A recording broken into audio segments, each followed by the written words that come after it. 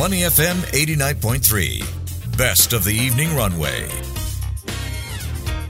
Market View on Money FM 89.3. That's right, you're listening to Money FM 89.3, and it's now time for Market View, where we take a look at how the Singapore stock market is likely to close for the day, the biggest movers, sectors and companies to watch. But as always, a quick recap of how we started. Well, Singapore shares opened muted today amid a mixed performance among index counters. Now, that's in contrast with global markets, which ended higher overnight. In early trade, the Straits Times Index was down 0.04% to 3,121 points. After some 93 million securities changed hands in the broader market. Now, numbers on the SGX are still firming up, but here's what I have on my screen. The Straits Times Index down 0.34% at 3,112 points. In terms of value turnover, we are looking at, 2.17 billion Sing dollars today. Gainers outnumbered losers, 345 versus 247. Top 5 movers by value, we have here DBS, OCBC, Wilmar International, UOB and Singtel. And heavily traded securities, we have Oceanus, Seatrim and Singtel. Now, in terms of companies to watch, we do have Keppel DC Reit because the Reit's Chinese subsidiary has issued a letter of demand to its tenant of 3 data centers in Guangdong to recover some 48 million yuan of late rentals, interests and taxes. Now, meanwhile, from more on China's home prices and retail activity to US regulators adding AI to its list of potential financial system risks. We've got more international headlines for you. And joining me, as always, is Sunny So, lead technical analyst, capital markets and investor education at SIAS. Sunny, welcome. Hi, Tian. Thanks for having me back. Great to have you. And let's start with the usuals. How did the STI fare so far today? We are looking at a value turnover of 2.17 billion Sing dollars. Yes, our STI benchmark index is down about 10 points today, or about 0.34%. This was after the 0.6% jump that we saw yesterday. For the whole week, we are more or less flat, and month to date, we are up about 1.2%. Looking at the top gainer for this week, we see Mapletree Industrial Trust, City Development, and Mapletree Pan Asia Commercial Trust, all up between 6 to 7% this week. This is not a surprise given that the US Fed has indicated this week that it will cut interest rate next year. But the same cannot be said for our local banks, who have been the main beneficiary of high interest rate throughout this year. With more than 3 interest rate cuts envisioned by the Fed for next year, OCBC and DBS are down 2.3% and 1.6% respectively this week. So markets and investors are recalibrating their outlook for next year after the FOMC rate decision and economic projection out yesterday. Right. In terms of companies to watch, Sunny, we do have Keppel DC Reit. Its subsidiary, Chinese subsidiary in particular, issued a letter of demand to its tenant of 3 data centers in Guangdong, and that is to recover some 48 million yuan, or around 9 million Sing dollars of late rentals, interest and taxes. How significant is this though, and why is Keppel DC Reit down then? Yes, the tenant has paid the installment up to October but failed to make the payment due at the end of November. If the tenant fails to make the payment, the REIT Chinese subsidiary can terminate their agreement among other actions. So these 3 data centers contribute about 8.5% of Keppel DC REIT's gross revenue for the third quarter ending 30th September. On a full year basis for 2023, if the rent, coupons and recoveries in relation to these properties cannot be recovered, the REIT would face a negative impact on the distribution per unit of about 0.6 cents. So this represents 6.4% of the REIT's DPU for the previous financial year. So unit holders are reminded to stay cautious and look out for developing news. And the REIT price are down more than 10% earlier in the day, but now it's down about 19 cents or 9.1% to $1.89.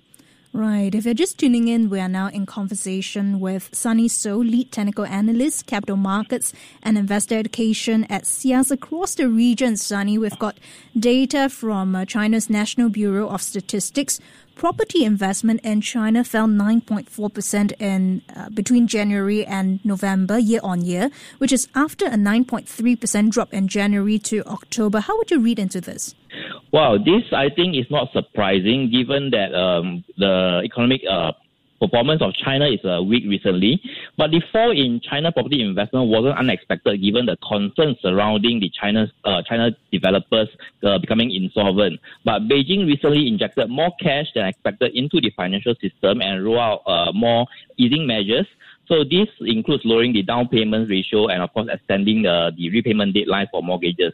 So the policymakers are actually working to fix the nation's housing problems as the sales and confidence sags.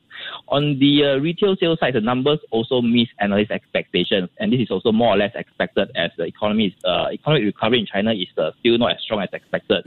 But IMF is still forecasting China's GDP to be 5.4% this year, our revision of 5% previously, and next year we are looking at 4.6%, better than the 4.2% forecasted earlier. So I would say China now is still doing pretty okay, and we are waiting for the recovery to become stronger. Question is what happens later on in the decade, right? Could China actually slip into this Japanese-style stagnation further down the road? Well, later in the decade, that's a very long time. I'm only looking forward to Christmas in 2 weeks. Wow. But I would say based on the IMF data that's coming out right now, I don't think we will fall into a stage of a stagnation, but that's a very long time, so nobody can tell for sure. But I'm pretty positive that the policymakers or the regulators do have the ability to sort of reignite the economy with more stimulus measures. Right. And further away in the US, Sunny, the Financial Stability Oversight Council, which is chaired by Treasury Secretary Janet Yellen, flagged risks posed by AI for the first time in its annual financial stability report. How would you read into this? Well, I think there could be several significant reasons. Number one is the increasing prominent role of AI in finance and the potential to introduce new vulnerabilities. So AI is used in loan underwriting, trading algorithms, and even fraud detection, but its transparency and potential for bias can present systematic risks. And number two, this move is also a heads up for regulators as well as banks and financial institutions to actively assess and manage the risks associated with AI. This could involve developing best practices, conducting stress tests, and establishing regulatory framework for the responsible use of AI in finance. Lastly, by flagging the AI as a risk, this could also pave the way forward for new regulations or even stricter oversight of AI-powered financial applications.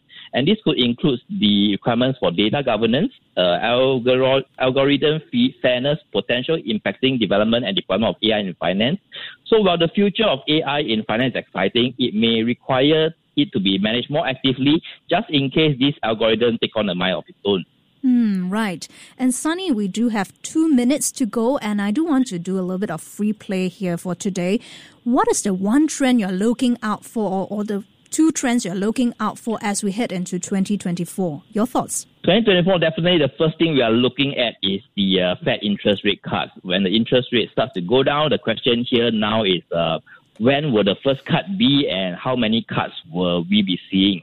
So on the economic projection, the dot plot chart that was presented this week by the Fed, we are looking at least 3. JP Morgan is forecasting maybe 5. Yeah. So this could be beneficial for the recovery of the REITs, which we have seen recently in the past 2 months, because the interest rate will come down, REITs and property sector will recover.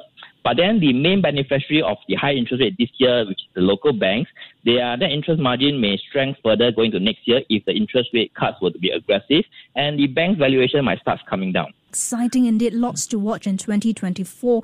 Thanks a lot, Sunny. That was Sunny So, Lead Technical Analyst, Capital Markets and Investor Education at SIAS. As always, thank you very much for joining us on Money FM 89.3. Before acting on the information on Money FM, please consider if it's suitable for your own investment objectives, financial situation, and risk tolerance.